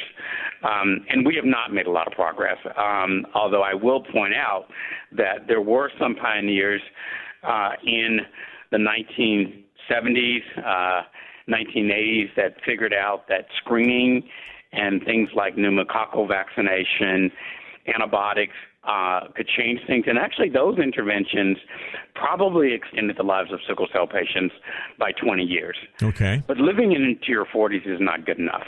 And we need to come up with therapies which fundamentally go after the disease, like we've done in HIV.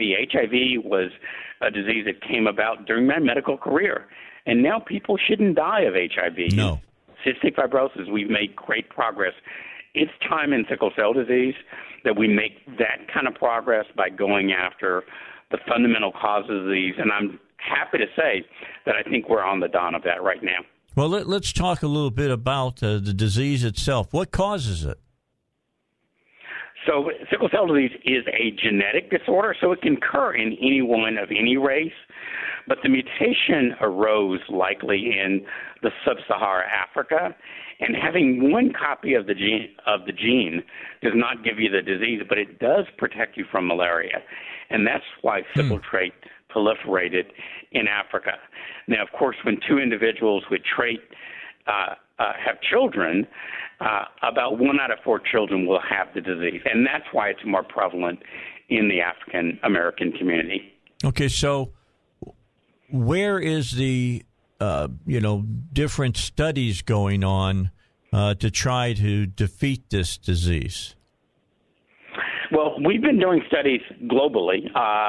There obviously is a higher concentration of disease in certain countries, particularly African countries. So we've done studies in the United States, in Africa, in Europe. We do global studies. And a lot of this enthusiasm and excitement has really been occurring over the last few years, where we've been coming up with precision medicines that powerfully go after the molecular basis of the disease. Just last year, the Food and Drug Administration approved 2 new drugs I'm very excited about. One drug is from a company called Novartis, and their drug is given intravenously, and it targets the inflammation in the blood vessels that sickle cell patients get that lead to their pain crises. A few weeks after that approval, the FDA approved the drug from our company, known as Oxbryta. That drug was approved to go after the molecular basis of the disease, the sticking together of the hemoglobin, forming these rods, which cause the red blood cell to sickle. And because of what this drug is doing, it was actually the first drug that the FDA gave accelerated approval, and it was also the first drug that the FDA gave breakthrough designation for sickle cell disease. The target here is to powerfully mitigate or powerfully undermine the basis of disease. So things are changing in sickle cell disease. This is a great time for patients to be reading about the innovations and going to their doctors and saying, I want the latest and greatest treatments for me and my disease, or for my family member and their disease. Dr. Ted Love is our guest today here on the Dave Elswick Show, talking about sickle cell anemia and some great jumps and leaps in combating the disease.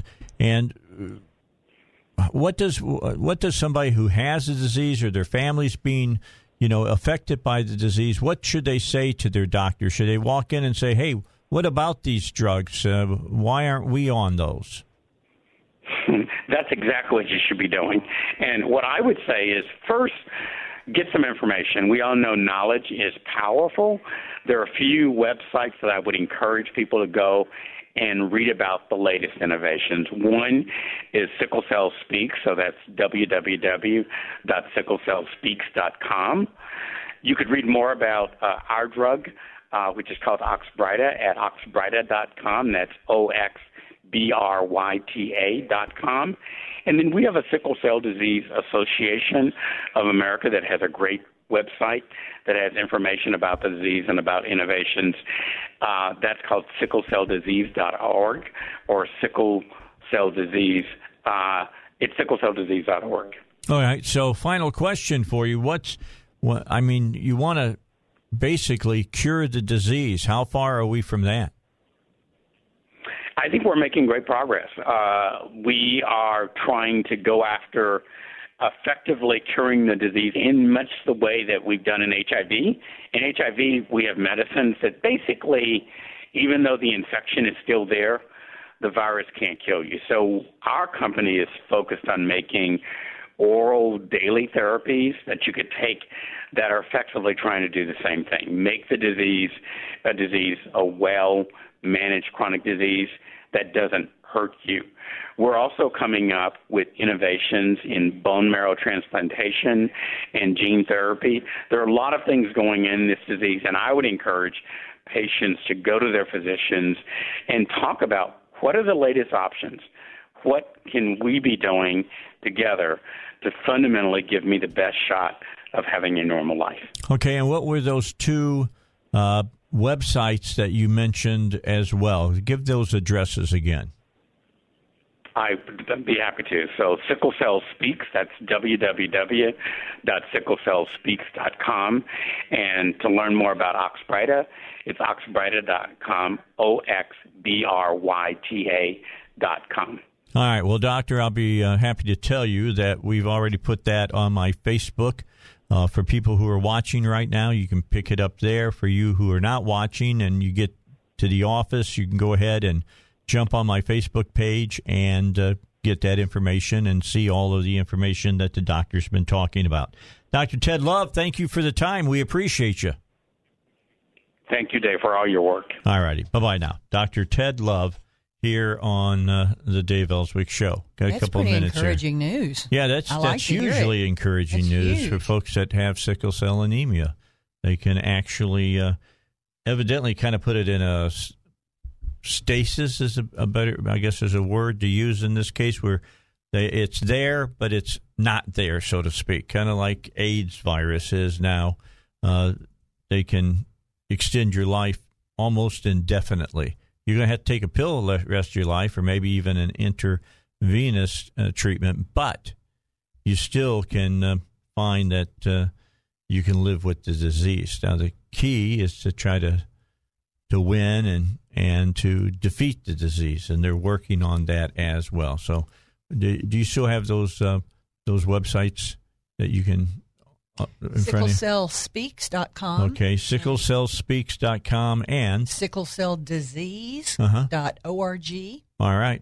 There's the two that you'll find on Facebook, so you can look it up and read further about this. So we got to get to Hannity. He's coming up here at the bottom of the hour.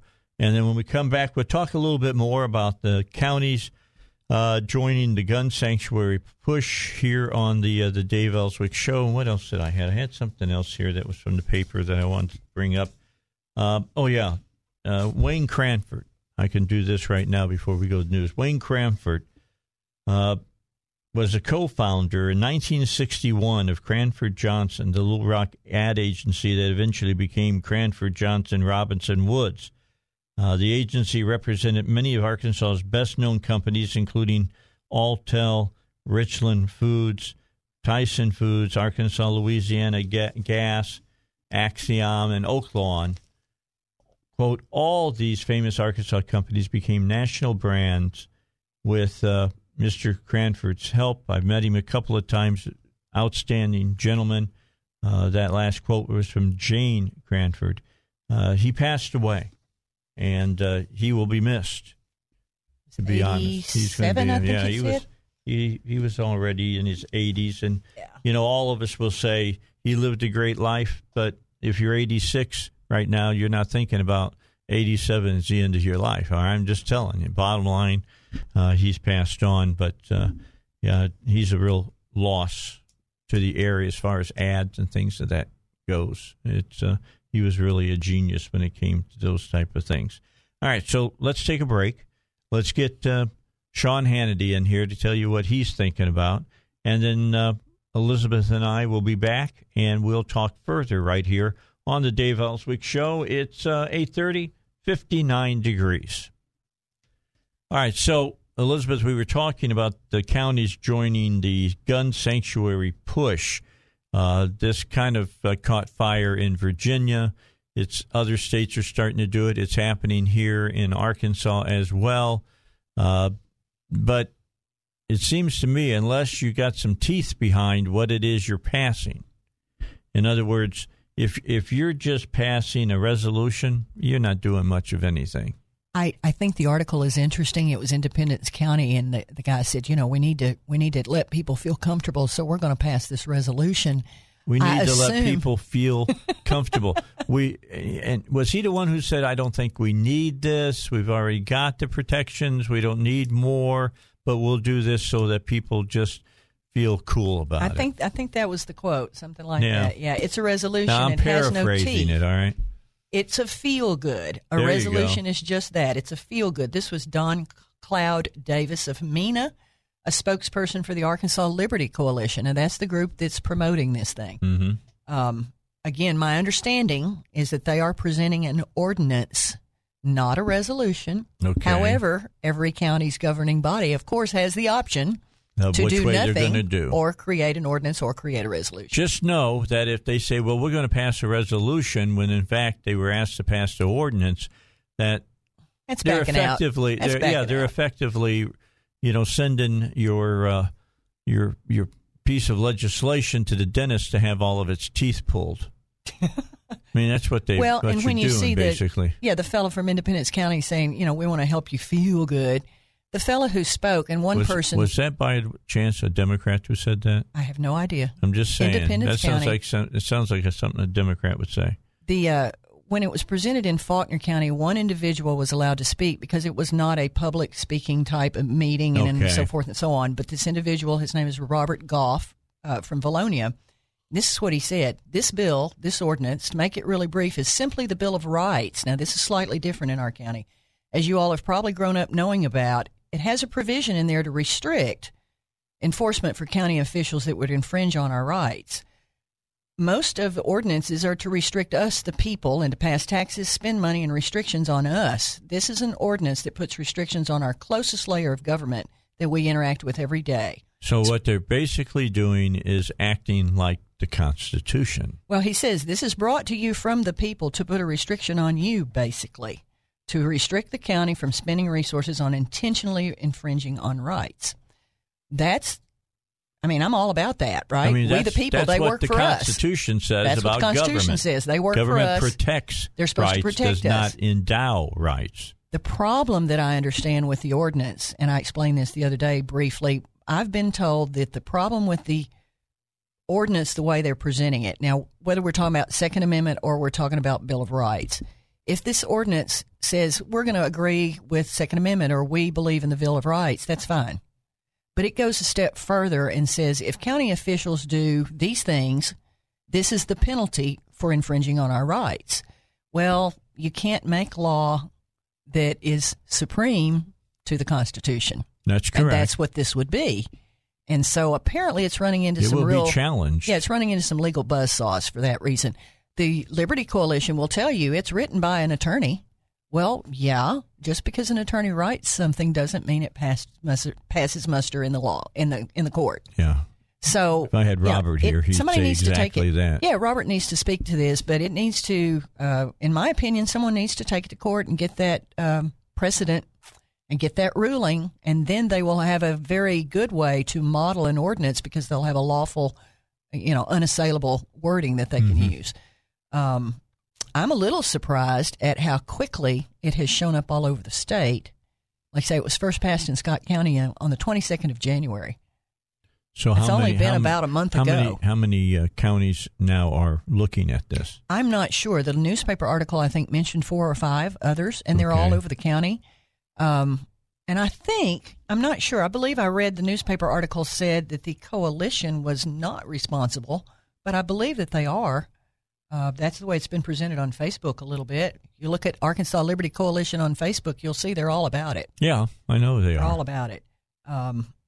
I think maybe, and I'm just going to jump out there and assume something here. I think maybe what they've done, which is probably a really good tactic, instead of showing up as the Arkansas Liberty Coalition, they're getting local individuals to show up at their local quorum courts. That's what happened in Faulkner County. One of the JPs asked, that we had a room full of people, probably 60 people in the room. How many of you folks are from Faulkner County? Almost every person in the room raised their hand. That's important. Now, that's pretty rare when people show up in front of governmental officials to get something done. So that's a good technique. But for the moment, it didn't fly in Faulkner County, and it's going to be delayed at least until May. That's kind of a standing deal that it comes up, and then you got to wait, correct? Well, interestingly, when the meeting began in Faulkner County, and that's what the article about Faulkner County mentions, the JP who introduced it basically explained to the audience, here's how we do this.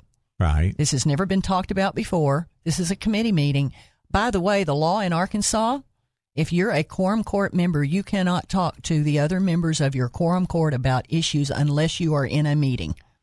Unlike the Arkansas legislature, which is exactly the point they made in Faulkner County, our other lawmakers can discuss issues with them, in the hallways, going to dinner, whatever.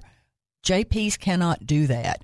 So in this case, when the issue was brought initially to the committee, that's the first time they could officially discuss it between themselves. And there wasn't much of a discussion in Faulkner County. The Association of Arkansas Counties is now in the game. All right. Well, we need to call them and try to get them on and find out where they're standing. We'll see about getting a copy of those letters. Are they being a neutral organization and just sharing information, or are they against this or for this? And they're sharing the information either yay or nay. I'd like to know. I'd like to get somebody on to talk. Well, we'll look into it and see if we can't make that happen. All right, before we take our break, Congresswoman Maxine Waters of California is at it again, saying stupid stuff. I mean, just stupid stuff. This woman is not the sharpest knife in the drawer by a long shot. Do we want people like that running our country? Well, that's up to her district, and they keep reelecting her. Don't they? Waters says her home state of California should have, quote, more say, unquote, in the Democratic Party's primaries because they have, her words, not mine, fancy big money parties in Beverly Hills. Quoting her from CNBC Thursday, as you know, we have candidates who fly out to Los Angeles from everywhere to raise money, she said. As a matter of fact, it had gotten so that you would have 2, 3, 4 at a time in Beverly Hills having dinners. And some of our contributors who are very rich were holding, fancy parties, trying to accommodate the request for donations and contributions. Boy, I mean, it's tough living out in California, it's so tough isn't it? To be wealthy in California. And so, the conclusion is, the thinking is that if we are supplying tremendous dollars to candidates, we ought to have more say. Wait, isn't that a quid pro quo? I think that's what that means. Isn't that what that means? California's primary comes up on March 3rd, which is part of Super Tuesday, same as us. After a handful of other states hold caucuses and primaries, Waters thinks California should be front and center at all times. Beyond that, quote, this is her quote again, beyond that, a lot of people have come to the conclusion that it should not simply be Iowa and New Hampshire, and certainly they are not reflective of the makeup of this country. Well, it's not just Iowa and New Hampshire. Those are just testing grounds. What they're saying is if you can't make it in Iowa and New Hampshire, you may have a hard time making it in California. That's all it's saying. They are definitely not reflective of the makeup of this country, and so California has a role to play and has had a role to play. Quote, candidates will not be able to ignore the largest, most diverse state in the nation as they seek our country's highest office, unquote, California Secretary of State Alex Padilla said at the time. That's according to NPR. Quote, California has been a leader time and time again on the most important issues facing our country, including immigration, education, and the environment. Absolutely. You've been wrong every time. All right, 8:45. The land of flakes and nuts. Yeah, fruits and nuts. Fruits All and right, nuts. so it's 8:45 on the Dave Elswick Show, 59 degrees. We'll come back with the final segment of the show here in just a moment. Let's finish it up this morning. If you needed to be at work at 8 o'clock, you're 50 minutes late. You're in trouble now. It's until 9 right now, and it's 59 degrees, and we're going to fall to 48 degrees before the afternoon gets past. So, Dave, it looks a little better outside, but not a lot better than it was when you and I came in after, before it was light. Well, when I came in, man, it was lightning and thundering and buckets of water were coming down. It still looks pretty wet and kind of foggy and pretty drizzly out there. All right, well. February in Arkansas. Just tell me what's going on. That's all I need to know. I get here on time. I got here on time. I went slow today, though. I really did because it was raining so hard. Couldn't see. The hydroplaning on the roads was not good. Just wasn't good. If you did not know, and I hope you did, that you're hooked up enough that you know that today is early voting day, the start of early voting here in Arkansas for the primary. Now, that's important for all of the races, of course, but it's especially important for the judges, number one, because whoever wins the primary in the judges category becomes the judge for that one. This is their primary election. And then in some races where you've got a couple of Republicans running against each other, and after they get done deciding who's going to be the nominee, then they don't have anybody challenging them from the other party. So whoever wins literally wins that seat. For instance, a good example of that will be District 40. Is it 21? District 21? 21's another between, one. Sullivan and Cooper. And if whoever wins that is going to be the senator from that area, so keep that in mind. And now 40 is which one? 40 is in our area in Faulkner County, and it's David Ray versus Karen Maynard. That's right. Same story. That's the same There are a story. couple of independents in the race, but I don't think that's going to make much difference in November. Okay, so the bottom line is know that you need to vote. March 3rd is Election Day for the primary. It is Super Tuesday. It is the SEC, primary, as it's known, except we got the Pac-12 a little bit trying to get in. That's California. That's their time, too. So bottom line is you want to make sure that you get out and vote. You need to vote. Vote. Look, your local government, starting with the quorum court and the city government, moving to the state government, have more effect on you than the federal elections will have coming up in November. I'm just telling you. Government closest to you. Yeah, has more sway. So you want to keep that in mind. And you want to look up, if you're not sure, go to voterview.org. I'm trying to get that link up on your website. I'm having a little trouble getting my hands on it. But you can look up your exact ballot, see exactly what's going to be on there, know exactly what you're going to do before you go. I know for me personally, there's only 3 races on my ballot right now. Yeah, I don't know what's and on 2 my of them ballot. are judge I'll races. find out. 2 of them are judge races. Again, let's repeat. Judge races, they're going to be elected on March 3rd. This is not their primary. This is it's their real general election. So 2 of the 3 elections on my ballot are judge races, and the other one's a JP. Yeah. So there's no state representatives on my ballot. There's no state senators on my personal ballot. There probably is on yours. You need to look for your ballot. Voterview.org. Yeah, I'll be making my way over to the library this week there in Cabot when I'm coming home one day. They're not open at 3 o'clock in the morning. Darn, Dave. Let me get in Man, and they're do not some 24-hour really access? early morning voting. I'm just saying. I don't think they're going to be there. I'll show up around 11 o'clock or whatever and cast my ballot. I always vote. I always go in and vote. There's a lot of talk. That's your say. a lot of people talk about whether you should vote early or whether you should wait because, hey, if I vote early and something happens in the last week or so, then maybe I want to change my mind. A lot of the races this year are judge races for March 3rd. Yes, there could be something happen, but I think it's a little less likely in those races. Those would have kind of blown up on us by now. The people that I'm looking to vote for, I know nothing's going to happen. I'm just telling you, I know nothing's going to happen. It's I won't pretty tell quiet you who. on that scene. I'm not going to tell you who I'm voting for. If you know me, you probably know how I'm going to vote. But just know that I'm not expecting the candidates that I'm going to vote for to suddenly be found to, go out to, I don't know, large sex parties or something. I'm not really expecting that. No midnight tours of the Capitol or anything like that? Oh, come on. We've kind of hopefully... I'll never forget that I one. hope we've put that in the rear view mirror, to be honest, all right? Pie boxes? About all of that. Yeah, pie boxes. Yeah, we have. We put that one behind bars, all right, just so you'll know.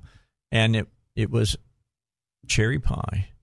I finally found one that of my out. favorites. It was cherry pie that they hid money under. It wasn't apple pie. I thought it was apple pie first. Cherry pie. Because that's such an Americana kind of pie. So it was not. It was a cherry pie that Mort Schaffner was getting that had the money in it. Just so you'll know. Just so you know, I did find just now the link. I'm going to put it on your Facebook page so you can look up your ballot on Voter View. Take a look. The Arkansas Secretary of State's website. All right, so Bloomberg is out there. We got just a few more moments here. Tomorrow night is the debate. He has been okayed to get on the stage. Here's my question. Will he get on the stage? I'm just saying he's got everything to lose by getting on the stage with the, kind of racist comments that he made a few years ago. This whole thing about saying, if you're an older American, you just need to die. We don't need to be spending our resources keeping you alive. All you Arkansas farmers, all you got to do. Dumb as dirt farmers out there, because all you got to do is dig a hole, drop a seed in it, and it grows. Bury it, and it grows. No problem. Unbelievable. Well, he don't have a chance here in Arkansas as far as the general election. Well, let's see. We ruled out the farmers and we ruled out the old people, and now we've ruled out a lot of the African Americans. And the 2A guys. Yeah, 2A folks. And so he's not going to have a lot of support left here. Okay, but you know that this guy is not a lover of minorities, and yet the mayor of Little Rock is all about him. Don't understand that. Look what's happened in New York with that whole situation. I agree. I don't get it. I agree. I think that Mayor Scott may want to pull back his backing of Mayor Bloomberg, or maybe Bloomberg said, I might need somebody on my cabinet with your type of experience. I think it's an indication of the direction Mayor Scott wants to take Little Rock. Yeah. There you go. Maybe we should talk about that next Tuesday. We might just do that. All right, tomorrow I'll be back. We'll start it at 6 a.m. like we always do. Tomorrow, Duck and Joe will be here. And also, don't forget, at 7:35, Congressman Hill will join us from Washington, D.C. That's just a few of the people that will be on tomorrow. Elizabeth, thanks for coming in. My pleasure. Always a pleasure. She does my good stuff on Facebook at no cost to me. And I want to thank her for that. I want to thank her because that's the best kind of work I like. Starts with an F. It's got 4 letters in it. I like that word. Free. I like free. Dave Elswick Show. Have a great day. Drive safe out there. See you tomorrow at 6. Gallagher is next.